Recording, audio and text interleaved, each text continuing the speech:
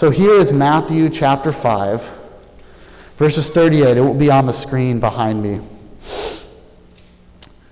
Jesus says, "You have heard that it was said, 'Eye for eye, and tooth for tooth.' But I tell you, do not resist an evil person. If anyone slaps you on the right cheek, turn to them the other cheek also. And if anyone wants to sue you and take your shirt, hand over your coat as well. If anyone forces you to go 1 mile, go with them 2 miles. Give to the one who asks you, and do not turn away from the one who wants to borrow from you." This is the word of the Lord. Thanks be to God. So there's a little episode in The Adventures of Huck Finn where Huck is talking about feuds. And I just want to read this to you. Here's what it says. He says, "What's a feud, Buck?" "Why, where was you raised, Huck? Don't you know what a feud is?" "Never heard of it before. Tell me about it." "Well," says Buck, "a feud is this way. A man has a quarrel with another man and kills him. Then that other man's brother kills him. Then the other brothers on both sides goes for one another. Then the cousins chip in, and by everybody's killed off, and there ain't no more feud." But it's kind of slow, and it takes a long time. Written 150 years ago, but isn't this like warfare and gangs and violence and families that maybe don't kill each other, but the arguments and the division and the emotional violence that takes place that separates us? It's been said that an eye for an eye leaves the whole world blind. And Jesus is saying through all of these examples, these 4 examples, we're going to look at each one of them. What he's saying is, if you are one of my people, if you are one of my followers, you don't need to retaliate. You need to trust that God has this. You need to trust that God is going to bring justice. It might not be today, it might not be tomorrow, but in the end, there will be justice. And Jesus is calling us, he's calling us to live in a radically different way. He's saying, if you trust in me, if you know that God's going to take care of you, you can give. You can walk an extra mile. You don't have to hit back or argue back or whatever it is. So what I want to do this morning is just walk through each of these 4 examples and then look at the strength. Where do we get the strength to live this out? Where do we get the strength to give what we don't think we have to give? So, Jesus says, don't retaliate. You heard that it was said, eye for eye and tooth for tooth. But I tell you, do not resist an evil person. If anyone slaps you on the right cheek, turn to them the other cheek also. Just as a reminder, this is the 5th or 6th time that Jesus has used this pattern in the Sermon on the Mount. He's showing his disciples, this is the spirit of the law that was given to you, by Moses so long ago. You have heard it said, but I say to you. And he's teaching them. This is what's underneath the law. This is what God really intends for human beings to live. When he says eye for eye, tooth for tooth, he's quoting Leviticus chapter 24, verses 19 to 21. And the reason that God gave that then was because society was so violent that if you knocked my tooth out, I would just kill you. I would just take it to the next step. And so the law was given by God to prevent things from getting worse. To say, if someone knocks out your tooth, yes, you can knock out their tooth, but that's it. That's where it stops. But to use the example from before, that's going to mean a lot of people don't have teeth. It's going to mean a lot of people are blind.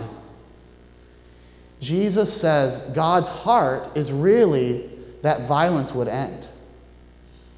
That if you are a follower of Jesus, you have inside you the power and the strength to put an end to the violence.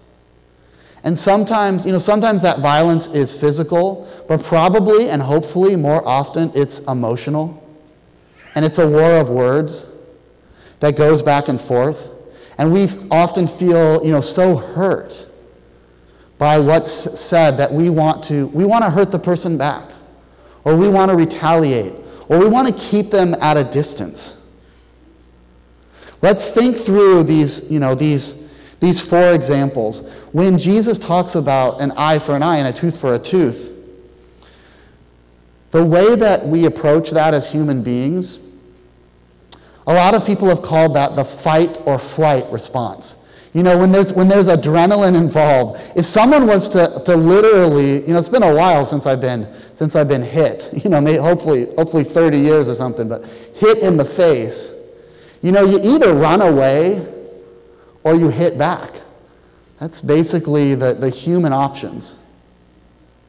But Jesus, in his divine wisdom, he has a third way of dealing with this. And he invites his disciples to turn the other cheek. Because what's that going to do to the bully? It's going to be so he's going to be so surprised that you don't run and don't hit back, but that you stand there. It's a creative response to this. And it kind of reminds me of some forms of martial arts. Like self-defense. You're not gonna hit back, but you're hoping to stop the violence. One commentator wrote, Jesus' command goes right against the code of honor that still plays such a big role in all societies. Christians, counterculturally, are people who will allow their honor to be slighted without seeking revenge. So Christians, followers of Jesus, should be so secure in who they are and who God has made them to be that on a certain level, it doesn't matter what other people think of us. We can have our honor taken through the mud. We can be gossiped about. We can be told lies about. They can call us a chicken. They can do all these sorts of things. But on a level, it doesn't matter. Because our honor is not in the code of honor that society goes by. Our honor comes from God and what he's done. Now, that doesn't mean that we're a punching bag. That doesn't mean that we just allow ourselves to be hurt and abused. I've counseled abused wives and abused husbands, to be honest with you. And what Jesus is saying here is that you will leave your home. Oop. Thanks. The person who's being abused, they will leave. They won't stand for it. But then that third way that Jesus is talking about is to pray for the person that's violent. Is to get a community of people around them that says, I'm going to pray for the one that's hurt me. I'm going to pray that there's repentance. I'm going to pray that there's healing. I'm going to pray that there's a creative solution to this. And it's not in the hands of us to get even or to teach people a lesson. It's to turn the other cheek, to walk away, to surprise, to be creative, to think outside the box. Second, Jesus talks about lawsuits. He says that the person that's wanting to sue you and take your shirt You know that person? Let them have the coat off your back also. Again, this seems radical. I mean, I don't have that many coats. I don't have that many shirts. Why would I want to be giving this away, especially to someone that's suing me, that's coming after me? The first disciples that heard this, they knew exactly what Jesus was talking about, because these are the two things that people wore in the hot, arid, dry, hot land of Israel. You wore a shirt, men and women. That was the thing that was closest to your body. You wore a long shirt that protected you from the sun, and it was light so that you could walk around. And maybe if you had to sleep out under the stars like you were a shepherd or you didn't have a home, those folks would have a tunic, this second layer that they would wrap around themselves at night. Jesus is saying, if somebody wants to take your shirt, that thing that everyone's wearing, that one layer, don't only give them that, but give them your tunic also. Again, this is radical. Jesus is saying it's better to go naked than to fight. Get wrapped up all in these lawsuits and back and forth and he said, she said, and all these sorts of things. Jesus is saying take radical measures not to get wrapped up in disputes, and trust that God's going to provide for you. That the God who gave you that shirt is going to give you another shirt. One of my favorite basketball players, Jusuf Nurkic for the Blazers, it was in the news 2-3 weeks ago. He's getting sued by his neighbors in Clackamas County because they're saying that he dumped a bunch of stuff or maybe didn't clean up some yard waste, and he's got land and his neighbor has a lot of land, and they're just having one of those disputes about where the property line ends and if this stuff is on my line or your line and that sort of thing. And so his neighbor is suing him for $8,000 because of this yard waste or debris or whatever. Now, his neighbor has sued a lot of people over the years. Both, other neighbors, people down the street, people involved with his business. And he probably thinks he can get away with it because when your neighbor makes $13 million a year, I mean, what's $8,000? That seems like an easy payday for the neighbor. I did a lot more math this week than I normally do putting together this sermon. It takes Jusuf Nurkic 3 minutes on the basketball court to make $8,000. He makes $3,300 every minute that he plays. And so this lawsuit smells like a skunk to me. This lawsuit seems totally out of bounds, seems crazy, seems like this guy needs money, right? But what would Jesus say to the man we call the Bosnian beast? What would Jesus say in this situation? He would say, if someone's trying to take $8,000 from you, you know what? Give them $15,000. And not because you can, not because it's easy, or not because you're trying to shame him or make him feel bad or repent. Jesus says that because your coat or your money isn't that important. It's not that important. I mean, life is telling us all the time that our money is the most important thing. But Jesus never said, love your money. Jesus said, love your neighbor. Love your neighbor as yourself.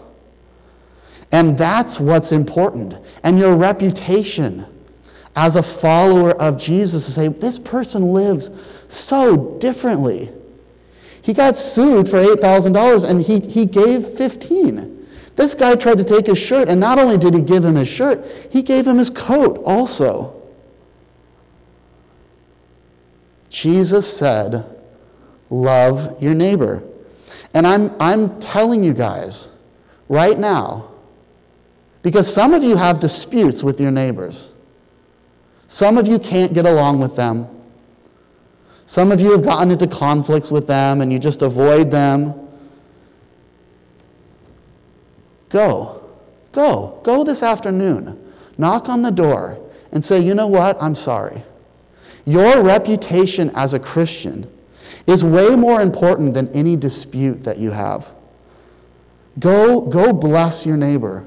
Go love them. Don't love your possessions. Don't love your pride more than your neighbor. Go over and make things right. As far as it is possible with you, be at peace with everyone. Romans 12:18. There's a situation in my life that's kind of been, it's been driving me nuts for months. And it's a hurtful situation. I felt very hurt by this person. I even felt a little bit betrayed. And I keep meaning to sit down and write them an email. But I never can, because the email is always just me teaching them a lesson.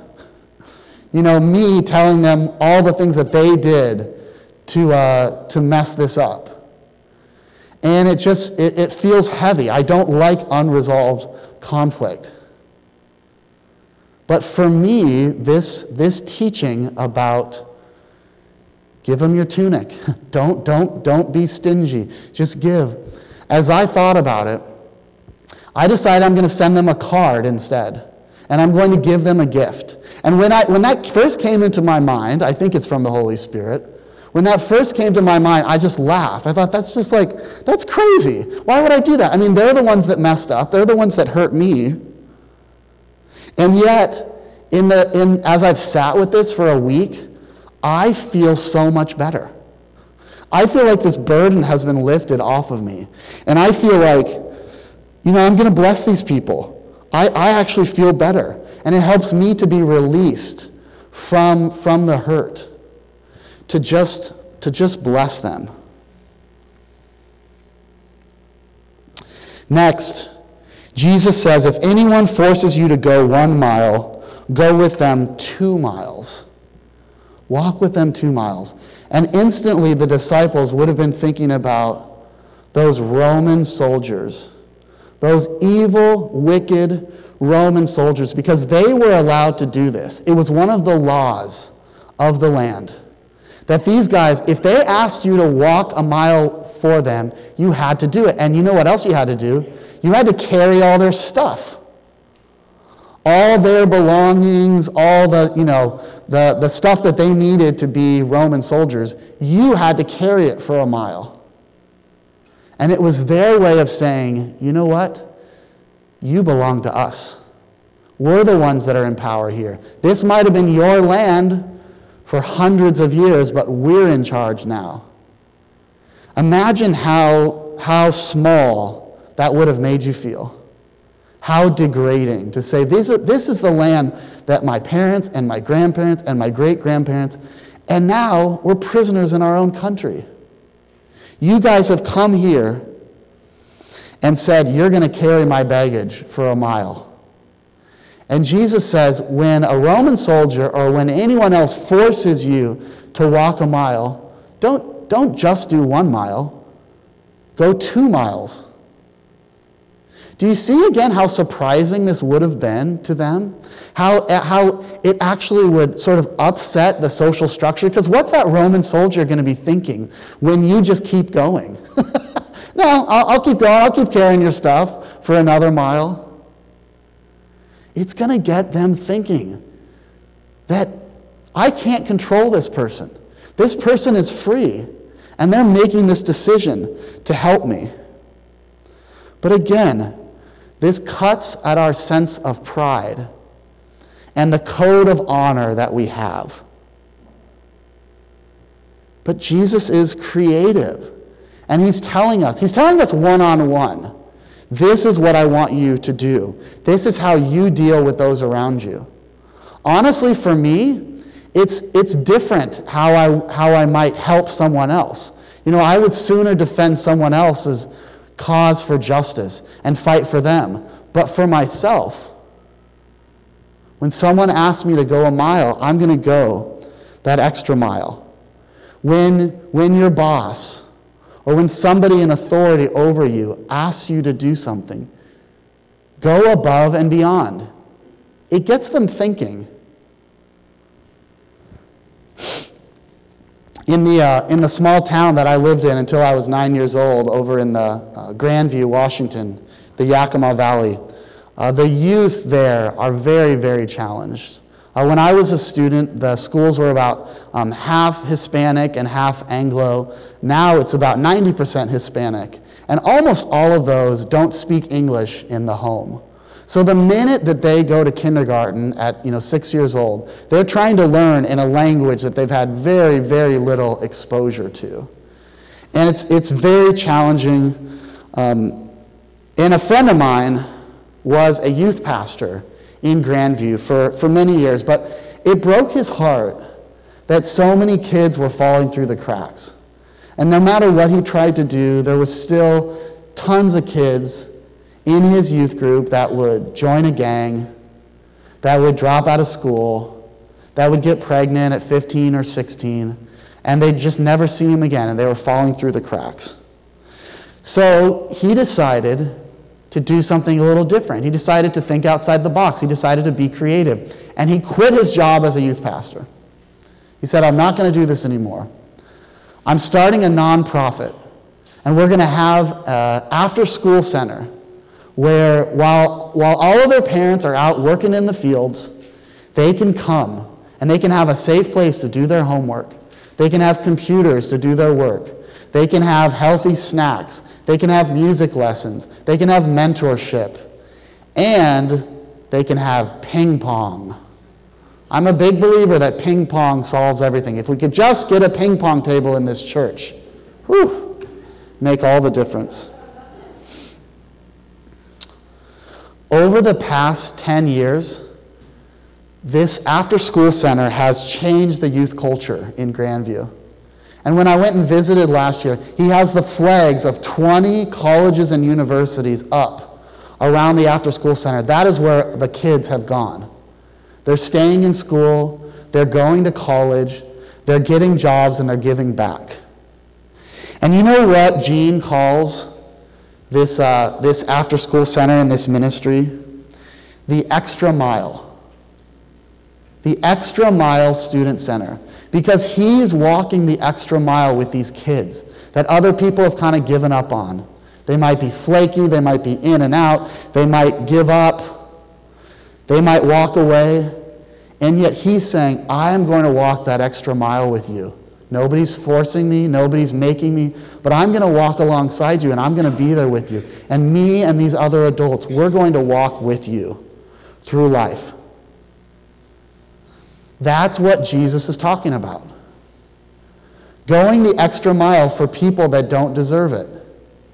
Even for people that might be cruel to you, or might be in power above you, or might be using their power in unhealthy ways. Jesus is saying, go the extra mile with them. And then finally, Jesus says, give. Give to the one who asks you. And don't turn away from the one who wants to borrow from you. When I was doing ministry up in Seattle, we started a coffee shop.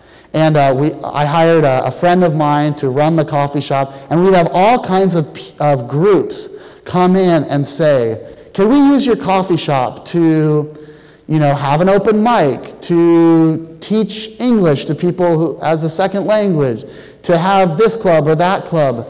And my friend would just say, I'm going to try to figure out a way, as much as it's possible with me, to say yes. To say, yes, you can do this. We're going to give you our space. We're going to empower you to have this space. You need something that we have, and we want to bless you. Figuring out a way that we could say yes. This is another way to creatively be a follower of Jesus. And if someone asks you for money, you might not be able to give them money, but you can give them time. You can give them a listening ear. You can be there for them. You can build a relationship. Again, it's so countercultural. It goes against everything that we're taught from the time that we're young, that, that we don't go to our friends and ask for things, that we don't ask to borrow, or even that, money and possessions and stuff, it should be earned. We should work hard for these things.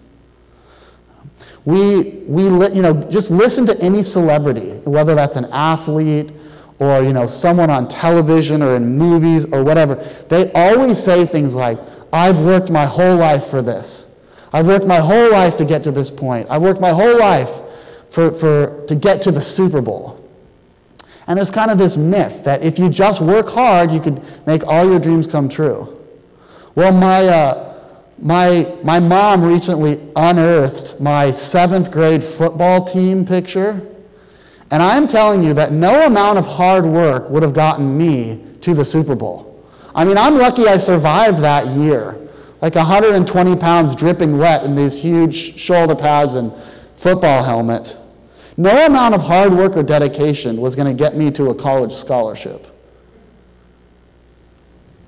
But Jesus says, it's not all about that. Jesus says, give. Give, even to those that don't deserve it. Why? Because who among us deserves God's love? We haven't earned it. But that is the heart of the gospel. That Jesus came. He showed us how to live. He gave us this incredible teaching. And then he went to the cross. Easter is not just one day. Easter is 50 days, and Easter in a way is our whole lives. That we can live the resurrected life, the new life. Jesus died for us when we were his enemies. Jesus gave to us new life when we didn't deserve it. He took our sins upon himself, and he was nailed to the cross. And what we were given was a new start. What we were given was the opportunity to live a completely different life.